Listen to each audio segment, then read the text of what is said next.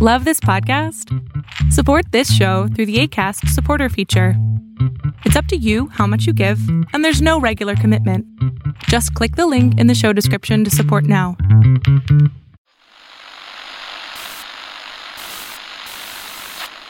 Nine, 12, 10, 28, 2, 23. This is Deep State Radio, coming to you direct from our super secret studio in the third sub-basement of the Ministry of Snark in Washington, D.C., and from other undisclosed locations across America and around the world. Hello and welcome to another episode of Deep State Radio. I'm your host, David Rothkopf, coming to you from New York City. Joining us from Washington, D.C., we have, of course, Kori Schake of the American Enterprise Institute. How are you, Kori? I am well, but I have to confess, I am riding out the pandemic in my dusty little cow town of Sonoma, California. Oh, that's even smarter. Better. Much better. Much better. All right. Well, there you are in Sonoma, California. Let me try again. In the Washington, D.C. metro area, we have Rosa Brooks of Georgetown University Law Center, maybe in Alexandria, Virginia. Is that accurate? Yes, indeed. I am. Hi, David. Are you in your Barcalounger? Yes, I'm in my magic recliner. And that's where I intend to ride out the pandemic, right here in this recliner with my feet could last a long time. And we have a new guest who is, I don't know, maybe is joining us from Philadelphia, near Philadelphia, Pennsylvania, is John Gans, who's the Director of Communications Research at the University of Pennsylvania's Perry World House Global Policy Center, which is a lot. And he is the author of a book called White House Warriors, How the National Security Council Transformed the American Way of War, which I might add, I think is one of the best books ever written. That was a Freudian slip, I think. What? That was a Freudian slip. You said transform the American way of life. And then it's just transformed the way of life of some of us. But it's one of the best books ever written on the NSC. Second best, of course. That's right, coming from you, David. Yeah, well, I'm like, it's up there, but the timing is absolutely perfect because, of course, today we have the first news of what the Biden National Security Cabinet is going to look like. And we've had the official announcement that Anthony Blinken is going to be the Secretary of State. We've the announcement that Jake Sullivan is going to be the National Security Advisor, that Alejandro Mayorkas is going to be the Secretary of the Department of Homeland Security. Avril Haines is going to be the first woman to head the intelligence community. Linda Thomas Greenfield is going to be the ambassador to the UN. And the surprise, Joe Biden pulling out somebody from the younger crowd, 2 years younger than him. John Kerry will be the climate czar, a cabinet level post, which will allow him to sort of take the lead on climate issues. John, you're our new guest, so why don't you start with your reactions? I think it's a fascinating list. One of the things that I was amazed by, especially when you add Kerry to the mix, and with Biden himself in the mix, is you really have 3 or 4 generations of American foreign policy here on display. And with Kerry fought in Vietnam, Biden really came of political age during the Vietnam War. And sort of was part of that first sort of one of those Watergate/Vietnam classes that won the Senate seat in the early 70s. But then you also have Jake Sullivan and Avril, who really came into government right at the beginning of the 9/11 era. And so you have this fascinating bridge between all these people. So I think it's in terms of its diversity, I think, it's obviously, with women and men and different races and ethnicity is amazing, but the generations are really telling. And I think that you're going to have, I think this is a sign that the sort of post 9/11 era is coming into power in Washington. And I think that will have real implications for American foreign policy. I've been asked to write some stuff about it, so I was doing a little bit of research. And apropos of what you just said, um, I observed that, the most important national security position, of course, is president. Mhm. And that Joe Biden has more foreign policy experience than any president in a long time. And I went back and I looked, and then I thought, well, George H.W. Bush, he had a lot of foreign policy experience. After all, he started in 1971. He was U.S. ambassador to the UN, and then he was envoy to China, and he was CIA director and vice president. So he had 17 years of national security experience, which is quite some. Joe Biden started getting his national security experience a year later in 1972 when he entered the Senate. And he has almost 3 times as much active national level foreign policy experience as even George H.W. Bush. So Corey, that's the reason I was laughing as John concluded, because the geriatric nature of Democratic and Republican Party leadership is discouraging. But John makes a very good point that President-elect Biden has talked about himself as a bridge to the next generation of leadership, and these appointments bear it out. Plus, they're good, solid, experienced people taking the helm, which is a huge relief from the Trump administration's appointments. 2 other things I think I would add. One is that they are people who all play team sports. So you're not likely to have the kinds of problems you had in the George W. Bush cabinet. Right? Like these, or the Obama cabinet, by the way, you can say that. A friendly, cooperative team that, they're calm, competent professionals, all of whom are close to Biden. But the last thing I'd say is it's weird that they announced those appointments in the national security slate and didn't announce the Secretary of Defense. Well, Rosa, I don't know what that means, but why don't you explain that, Rosa? I can't explain that. I can't explain that at all. I mean, first of all, I share John and Corey's happiness and relief to hear this group of people announced. I've had a few sort of polite debates on Twitter with people saying, oh, they should bring in outsiders, new blood. Why are they bringing these sort of, retreads from other administrations? And my reaction to that is I'm all in favor of outsiders bringing in new ideas. I think that's incredibly important. But I also think that we're sort of in a crisis. Like, this is like the building is falling down. This is not the moment to bring in the brand new architect and contract who've never had any experience designing or constructing a building, but have really interesting and creative ideas. This is the moment to just bring in somebody who can get that foundation stabilized, to torture a metaphor a little bit here. And I think that, first of all, I think that these actually are, for the most part, and there's some I just don't know, so I can't speak as much about.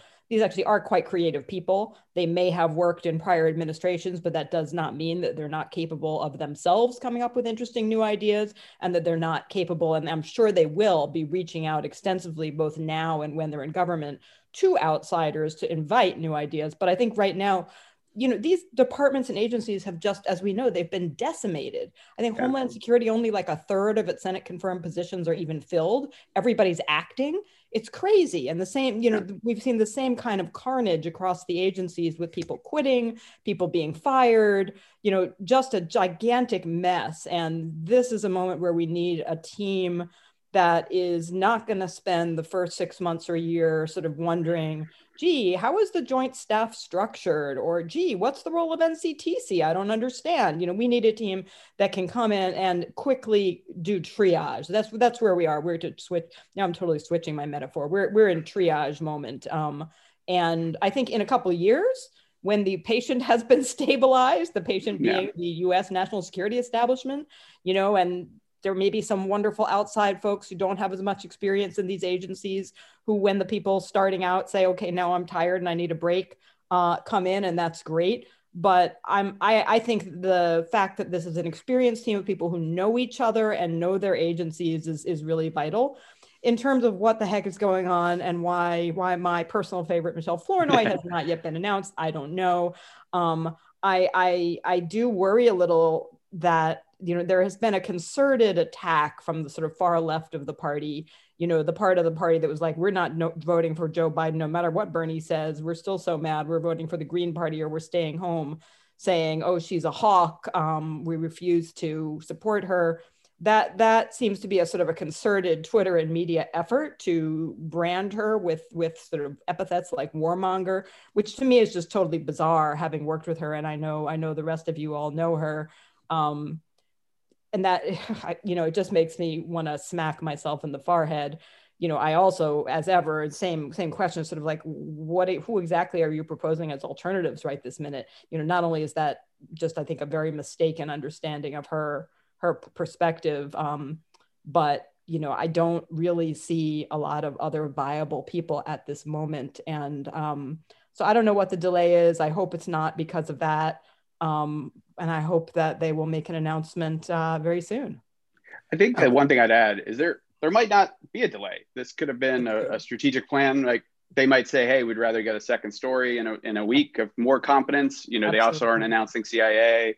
So there's 1,000 pedestrian reasons why this could not be done, or strategic ones. I think the one piece of it is that everybody sort of mentioned is these people get along.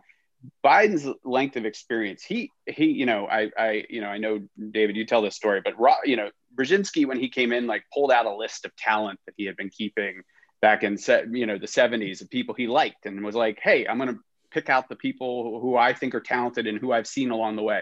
Joe Biden's been at this for almost 50 years. If there's somebody in foreign policy that has captured his attention and he thinks deserves in these jobs, I think that is a sign that these people are talented. The other thing I'd say is that, you know, we've all looked at these and he's seen this in real time. I mean, he was on the Foreign Relations Committee during Iran-Contra. He was on the Foreign Relations Committee during the W. Bush administration. He knows, I think, that the difference between a good team and a bad team, and good foreign policy and bad foreign policy, is the trust within the team. And so my hunch is that was the hiring condition, is does he trust them, and do they trust each other, and can they work together? And so my hunch is that, you know, the challenge will be is his trust, and that trust will feel radical in Washington right now. This is a place that would make Hobbes, you know, curl up in a ball and hide and hope for the best, right? Like this is a nasty, brutish world. You know, the government under Donald Trump has become, you know, wartime level distrust. And so that trust is going to have to, you know, they're going to have to convince the people in their buildings to trust them and to trust again and trust the White House. That's going to take time and effort. And I think that radical trust of the Biden team is newsy and will be new. And it will be, I think, one of the things that will hopefully be helpful in the months and years ahead. Yeah, one of the things I add one thing, David? Okay. Which is, I think these are all good appointments, but I'm especially pleased to see the DHS appointment, that putting a Latino American in that position and somebody who's an immigrant to this country will by itself send a message that I think is badly needed given the reprehensible conduct of the Department of Homeland Security during the Trump administration. And I think, I don't think this obviously doesn't need to be said to this group, and probably not to most of our listeners, but I'll say it anyway. It absolutely enrages me when I see people saying, well, he shouldn't be picking people just because they're Latino or Black or a woman or whatever. And there again, I want to smack myself in the forehead. Biden is very lucky. There is an embarrassment of riches. You know, he has an incredibly deep bench of people to draw on, of people who are all incredibly talented. And some of those incredibly talented, incredibly qualified people are also people who are people of color or women, et cetera. And, you know, the notion that this is some kind of affirmative action picks. As though no underqualified white men ever get jobs in this economy. Yeah. For crying out loud. Exactly. Thank you, Corey. Exactly. I mean, you cannot find a more qualified group of people. And Jake Sullivan is the youngest of the crew. I want so much to dislike Jake because he's younger than I am and he's smarter than I am and he's more capable than I am, and so therefore I want to hate him. But he's also so goddamn nice and so goddamn smart and so goddamn capable, it's impossible because he's a good guy and he is qualified. And he's a white guy too. I just would like to state for the record, young, white, and extraordinarily capable and a good. We found a qualified one. This is great. Affirmative action. Hard, but they found one, and God bless them.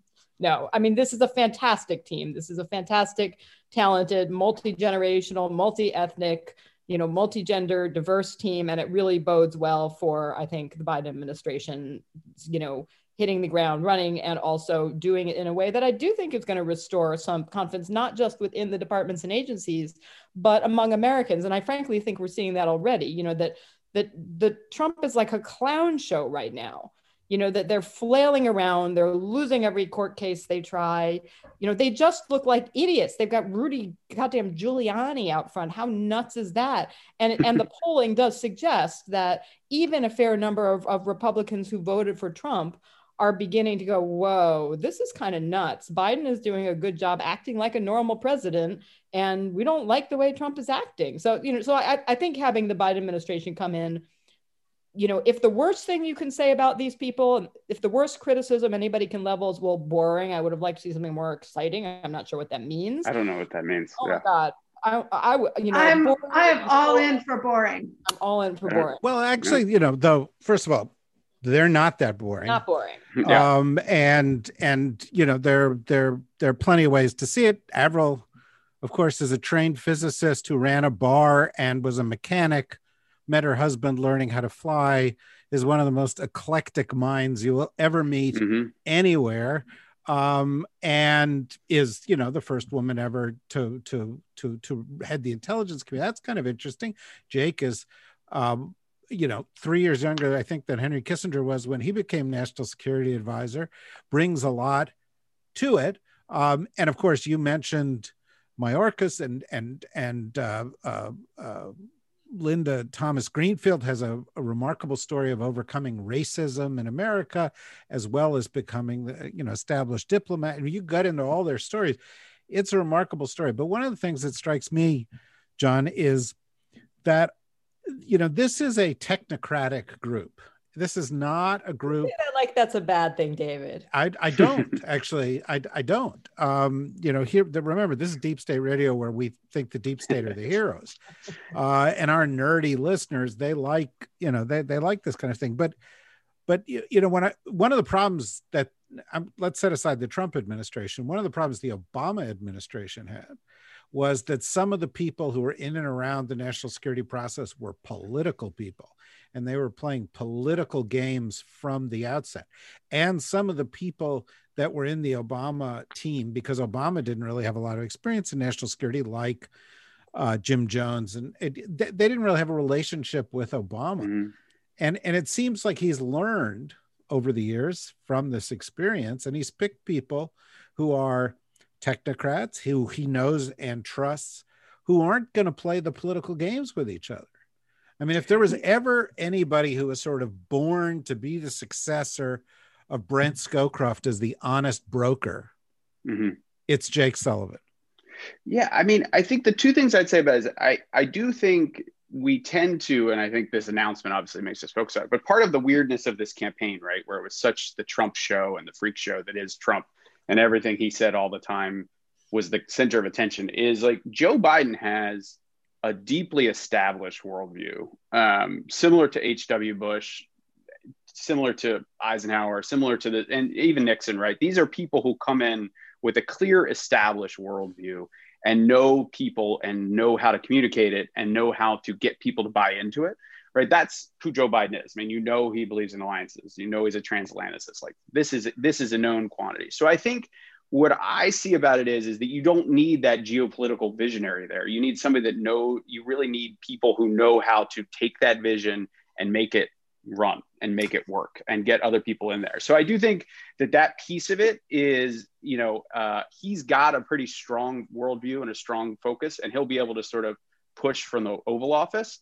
And then I think Jake's a force multiplier. And then you have Tony where he is as well, and whoever you get at the Department of Defense. I do think this is a crew that sees the world the same way and agrees with the president. So there's going to be less fighting over worldview, and more probably focus on tactics and how you actually execute. So my trigger finger's itching on this one, David, to disagree. Because I think it's true that Joe Biden has a worldview, but first of all, you always need geopolitical thinkers. And second, Joe Biden's worldview is actually wrong on a bunch of stuff. No less a source than Bob Gates said that Joe Biden's been wrong on every foreign policy issue in the last 19 years. And Bob Gates isn't a bomb thrower. So I think he's a bit of a bomb thrower. I mean, I think he's got a few. I mean, I've looked in the archives, and man throws some punches. That while it's true that they do have gentle, good manners about dealing with the world, there are important issues on which having a diversity of perspectives actually always matters in a government. And saying the guy at the top's a geopolitical thinker, therefore we don't need them elsewhere, I just think is mistaken. And that's not what you've got here, right? Because actually he's picked people, Tony, I know, and Avril and Jake and the others who will actually tell him what they think. Yeah, I think that's right. I think that I think that Biden actually doesn't get enough credit for the role he played. I think my sense, and again, I mean, John and David, you study the National Security Council itself and so on. You may have a better sense of this than I do, but my own sense is that Biden actually was often the important gadfly and the important sort of devil's advocate in discussions where everybody else was going yes, yes, yes, yes, yes. And sometimes he was wrong. Sometimes I think he was right. I think he was basically right about Afghanistan from the beginning. He was. And he was the only one who would stand up and say it when the Afghan report came down. And one thing I actually worried about during the campaign, and Corey and David and I have been doing this podcast. David, you said it was 5 years. Can that really be true? It's at least 5 years. It's actually longer than that. We started this podcast in high school. When Obama was still president. And we often were quite critical of Obama's foreign policy. And during the campaign, there were moments when I thought, me being a critic and just trying to telepathically communicate to Joe Biden, Joe, you don't have to wrap yourself that much in the Obama mantle. It's okay for you to say, and you know what, I actually didn't agree with that. And yeah, I think that was a mistake because some of the things that Biden championed and Obama decided not to do, I think were the right decision. Afghanistan being the most obvious case in point, but Biden, I think as David said, or somebody said, now I can't even remember who said it. One of you brilliant people said just microseconds ago, showing that it's been a long goddamn 5 years. People like Michelle Flournoy and Avril Haines and Jake Sullivan and Linda Greenfield Thomas and all the rest. These are not people who are going to just say, yes, sir, anything you say, sir. These are people who are going to say, sir, I respectfully disagree. I think that's dangerous. I don't think that makes sense. I think there's a better way to do it. And that's part of the reason that I like this team so much, and I reject the notion that they are just totally boring, and that we need outsiders to shake things up. I think that these are people, they're readers, they're thinkers, they're people who reach out beyond their own immediate circle, and they're honest brokers, all of them. Yeah, I would add something before I turn the question to you, John, and this is the kind of thing which, maybe listening to a podcast like this adds some value. This, of all the groups of people that have ever been appointed to a national security team, I know this group the best. I know these people. I've known them for a long, long time. In several cases, I got to Washington 27 years ago. I started knowing some of them shortly after that. I have been in countless conversations with these people, private conversations. I'm not going to reveal the substance, in which they were critical of the decisions of their administration. They were forming the arguments within the administration for alternative points of view. And that's true with it's Jake, or whether it's Tony, or whether it's Avril, or whether it's Michelle, if she ends up in this thing.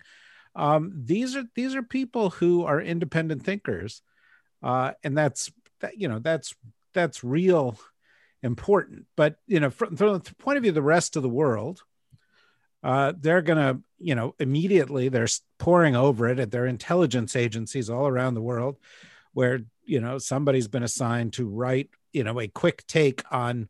So tell us what Biden foreign policy is going to be now based on who these people are. So John, save them some trouble. I'll come up with it. I mean, I think that I don't have, I think they're all doing the thing that everybody's done, which is these guys are a part of a lot. So they're all probably people that intelligence agencies abroad have files on, right? I guarantee you everybody has a file on Jake Sullivan.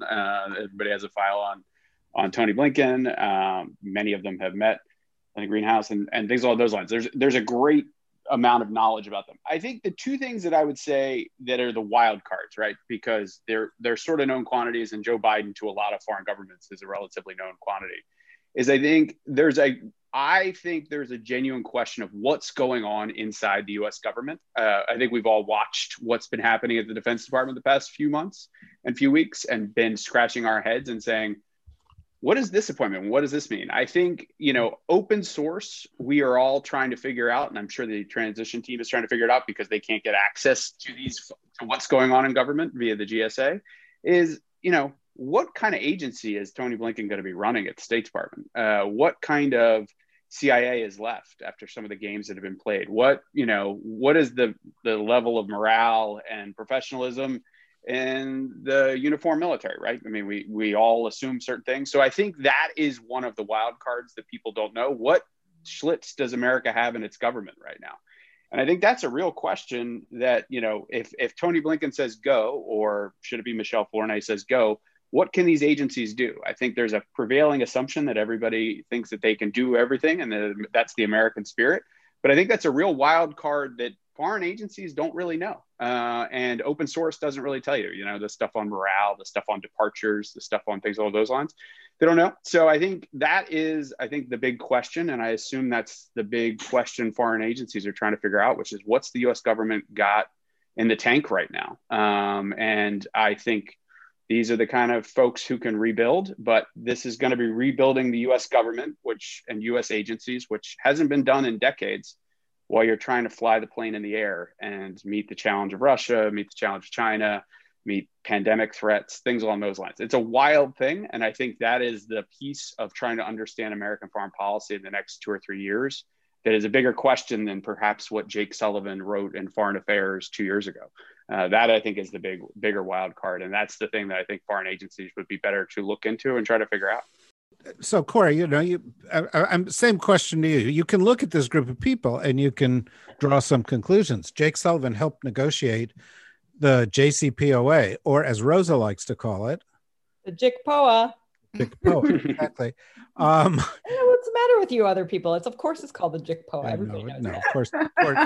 She's showing her Pentagon service. Right. Yeah. Right. Of course it's called that. Why spell it out if I could just make up a fake new word? Right. And John Kerry also obviously had a hand in that. And John Kerry had a big hand in the Paris Accords. And, they're picking somebody who was a child refugee to run the agency responsible for child refugees, and somebody who has been deeply involved in UN peacekeeping and human rights to go to the United Nations.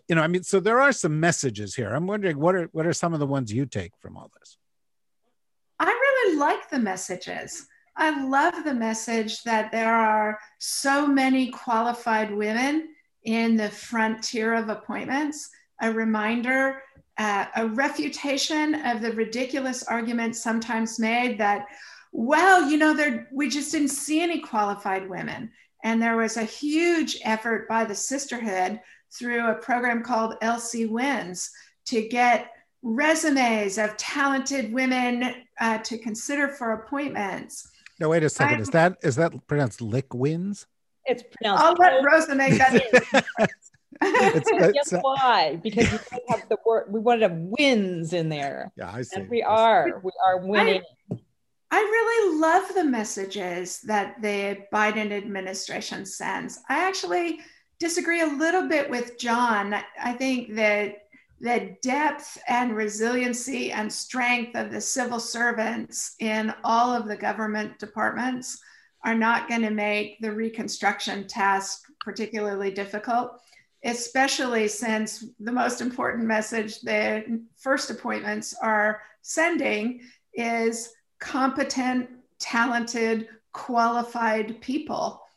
And culture dominates everything else in an organization. It dominates strategy, it dominates resources, and the culture of calm competence that these appointments and the process that produced these appointments sends will set culture in the organizations in very positive ways, and that will carry to the downstream appointments. I think it'd be astonishing if Avril Haines, as wonderful and creative and diverse a thinker as she is, picks somebody who's not going to take the approach of careful fact-based analysis into their intelligence assessments or promotes it in others.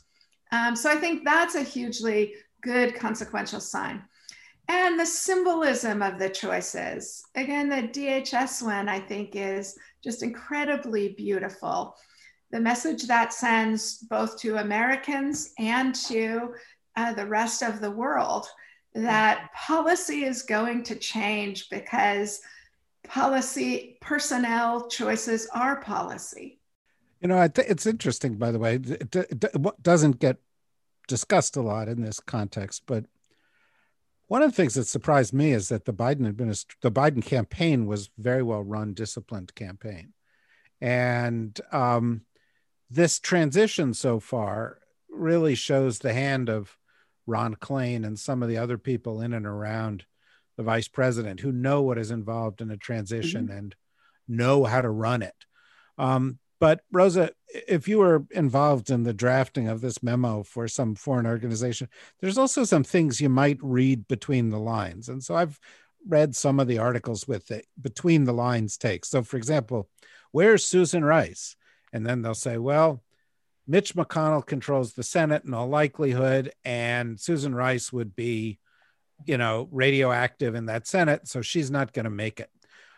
You brought up this thing about where's Michelle. Now, I've heard some various stories, and I, by the way, I'm a huge Michelle fan and hope that things work out for her. But, they've included that the left has chosen her to make her a target.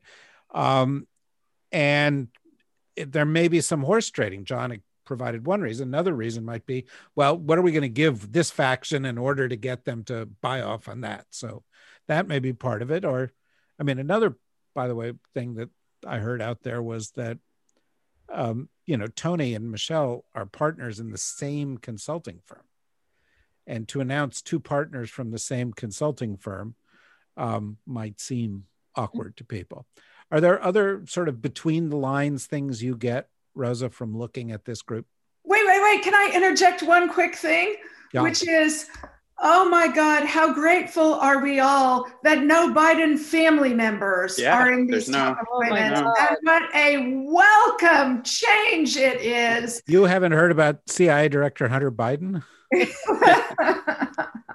No, God, look, the far left of the party, and again, this is a fringe part of the party. This is the part of the party that refused to vote for Biden, right? So this is people who see themselves as the purists. This is not the Progressive Caucus. No, 40% of the Congress, right? Yeah, this is a tiny fringe element, and they're also going after Jay Johnson, who's often spoken of as another shortlist candidate for Secretary of Defense, who's also a terrific guy. African-American, would be the first African-American Secretary of Defense, and they're also, throwing mud at him, hoping some of it will stick, just as they're doing to Michelle.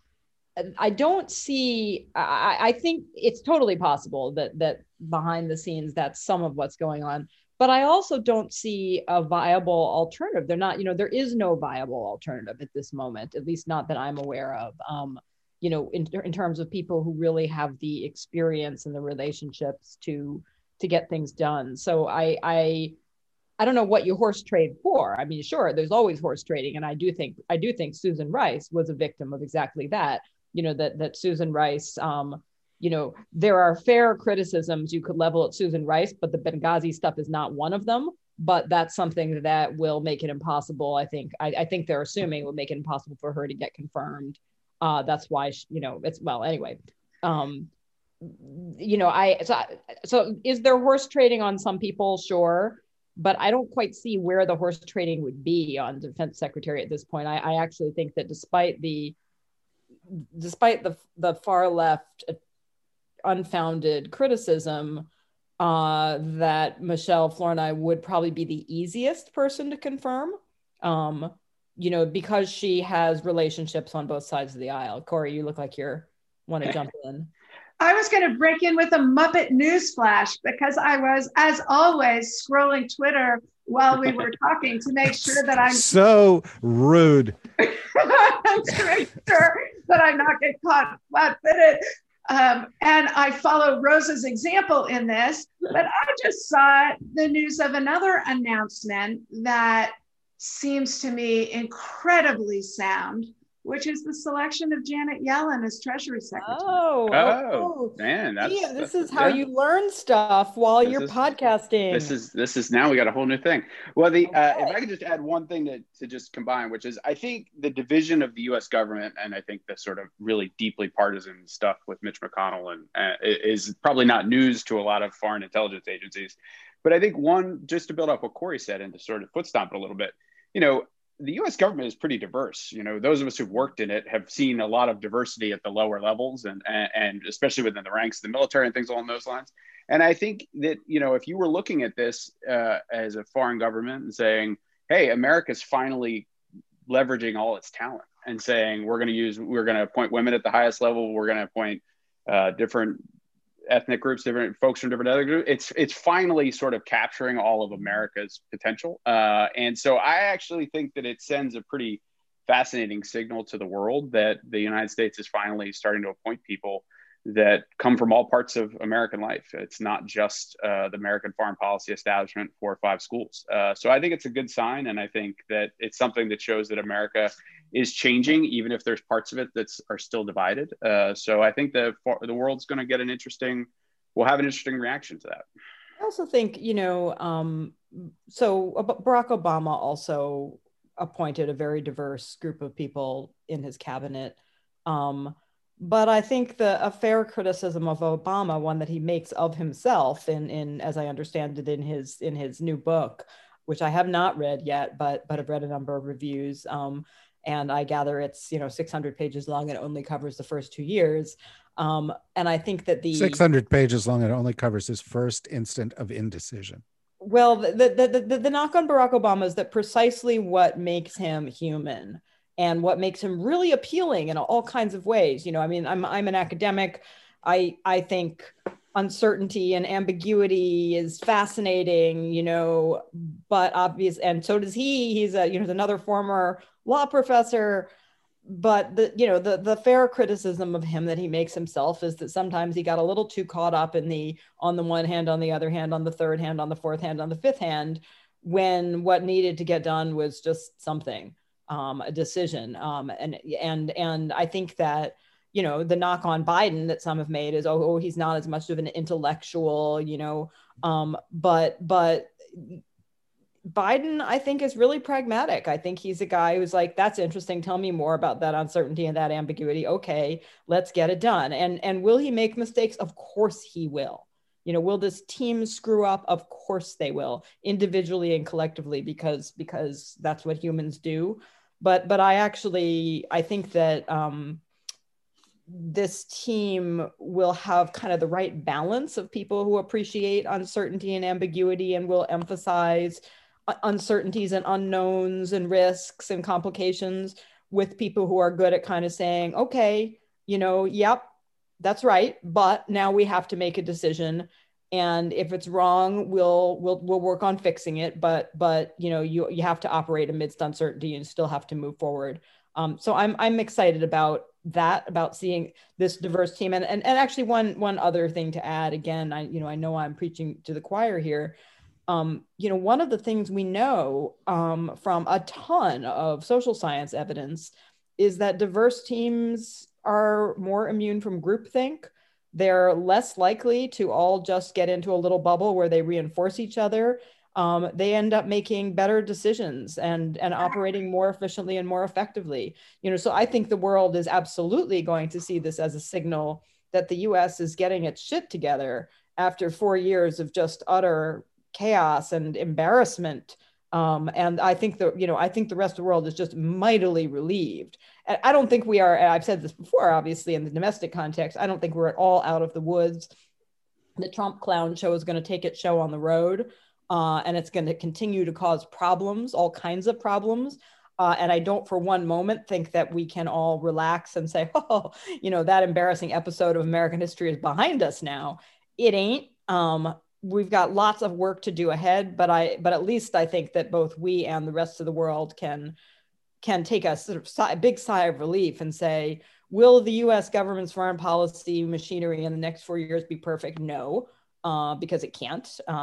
But will it be sane, normal, open? Will the lines of communication be open?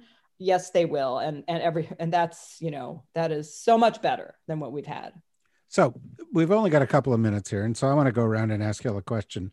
I would make an observation, by the way, that it's really uncanny to me, the degree to which after 8 or 10 White House staff appointments and now 7 or 8 high-level cabinet appointments, I have yet to hear one that made me cringe. And I have yet to hear, there were folks in the Obama administration who, if you plunked them into other jobs in this administration, I would go, oh no, this is a bad sign. Or, we're going to repeat this mistake, or we're going to repeat that mistake. And the Janet Yellen one just, compounds this belief of mine. They've been very canny so far. But the question becomes, what else are you looking for? What else would you like to see as Biden rounds out either his cabinet or his sub-cabinet that you think can compound this message? And I'll just go around the group, starting with John. It's a great question. What else do I want to see? I think I'd love to see a few more folks from the sort of post 9/11 era, a little more senior. I'd love to see some, there are some super talented folks, like Lauren Rosenberger, other really sharp folks who got into foreign policy because 9/11. I think that's a level of talent, 20 something years of folks who have served, some in wars. I think that is a really huge, like Alyssa Slotkin's a great example. Alyssa Slotkin, member of Congress. She's been a fantastic member of Congress. She won re-election in Michigan this year in a tough time to run in Michigan. And she was, at Columbia University on 9/11. I think that's a group of talent that has thought deeply and creatively about American power in this new century. And I'd love to see him tap more of those folks. There's some great jobs, CIA, obviously DOD, veterans, but, sub-cabinet, deputy secretaries of defense, like this is a place that you could put some really talented young people like Mayor Pete, other people who could really, I think, add a nice dimension of thought to interagency debates. If only you could see Rose's facial expressions. Nothing. That was not about. Anyway, I would love to see an appointment of the head of the Department of Veterans Affairs, somebody who has run General Motors or a large conglomerate business. Exxon, so Rex Tillerson could come back. I'm serious, John. It's really doing a disservice to America's veterans that we are putting as the head of the program people who haven't had the experience of running a large, diverse organization. because it really matters that we spend so much money and serve our veterans so poorly.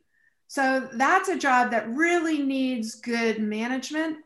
And so I'd love to see somebody with those skills put there. Interesting point. By the way, footnote, wasn't Michelle's husband Deputy Secretary of Veterans Affairs? The Navy veteran, when he was the Deputy Secretary. Yeah, it's just a footnote. What would you like to see, Rosa? No, I think John is absolutely right. I think we have a fantastic sort of next generation group, and much as I would love to be able to claim that I am part of it, I think I have actually, graduated from next generation. But I think, in terms of people who are, 40 and under, or okay, let's even say 45 and under, I still have aged out of it, sadly. There's an amazing group of people, some of them with deep government experience, really spent their entire adult lives working in foreign policy, national security, some of whom came to it more recently.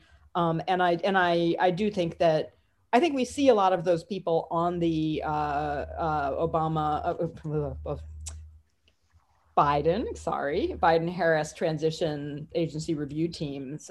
When you look at a lot of the names, a lot of those are younger. They're both very diverse, and there are a lot of younger folks on those teams, and that is exciting. It bodes really well. Corey mentioned Elsie Wins, the Leadership Council for Women in National Security. There are other groups like Out in National Security that advocates for the LGBTQ community, which really needs to find a way to make that a word because it's hard to say. And right. And Rose is going to be tempted to pronounce it. It's got to be like Jacoa. But anyway, there's Women of Color Advancing Peace and Security. There's a NatSec Girl Squad. There are all kinds of fantastic organizations that have really done a tremendous job of saying, whoa, you don't get to say, oh, I would so like to appoint a such and such, but there are so few of them because look, there are so many of them. Here they are. And when you look at that list of people on the agency review teams, I think there was a CNN piece a week ago, or a few days ago, that said that 53% of senior staff in the transition are women and 42% are people of color. Nobody counted up how many are under 40 or under 45, but I think that's probably 50% or so as well. And I'm looking forward to seeing the other announcements as they come in. And obviously the folks, below the cabinet level, it's going to come in a little bit more slowly because they got to get the leadership squared away. But I think this is, me, I wear the thorny crown of entropy. Usually I'm like, this sucks, everything sucks, doom, the sky is falling, the end is nigh. But I'm actually feeling really enthusiastic and excited. This is not going to be perfect, but it's going to be pretty darn good. And that is something to be really happy and relieved about. Totally. By the way, totally agree with you. I think that's just as good a place as we possibly could find to end here. It's not going to be perfect. It's never been perfect. There's no American administration that hasn't made big mistakes in foreign policy over the years. The past 20 years have not been the highlights of American foreign policy. You need a special kind of group to be able to take it up to the next level. They've got to combine experience, the ability to work together as a team, knowledge of their buildings, trust for one another, a certain degree of creativity, diversity, an ability to set politics aside and to set priorities based on national interests. And this team has all that. This is, if you made a list of the 10 things that we've learned from past experience, you could go down the list and you'd check the boxes. And so it's not going to be perfect, but certainly we're headed in the right direction. And frankly, the fact that the three of you guys believe that, I think should be taken by our listeners as a sign that at the very least, it's the right direction. That said, thank you very much, John, for joining us the first time. I hope you'll join us again sometime. Anytime. You and Paddington Bear. I think Paddington Bear is behind you there, in your that is a padding. That is my childhood bank that's become my son. So he put it in my office this morning. Well, so, I'd like to see that. Paddington Bear is a Paddington Bank. Corey, there is, Corey on the other hand, has a dismembered body behind her, which is a little worrying, Corey. That's just a victim that Corey is bronzed.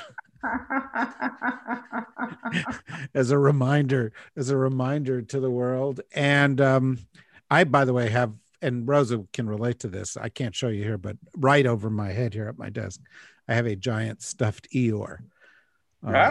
So I got one of those somewhere. That's where we are. In any event, folks, thank you very much for joining us. Thanks to everybody for listening. Go to the dsrnetwork.com for more information. This is Thanksgiving week, so we will not be doing a show on Thursday as we usually do, but we'll be back on. We're really thankful. On Monday. We will be very thankful, and maybe on Monday we'll talk about what we're thankful for. But I think there was plenty of that on this broadcast. So happy Thanksgiving, everybody, and don't get too close to anybody that you know. Stay outdoors, wear a mask, and stay healthy. Bye-bye.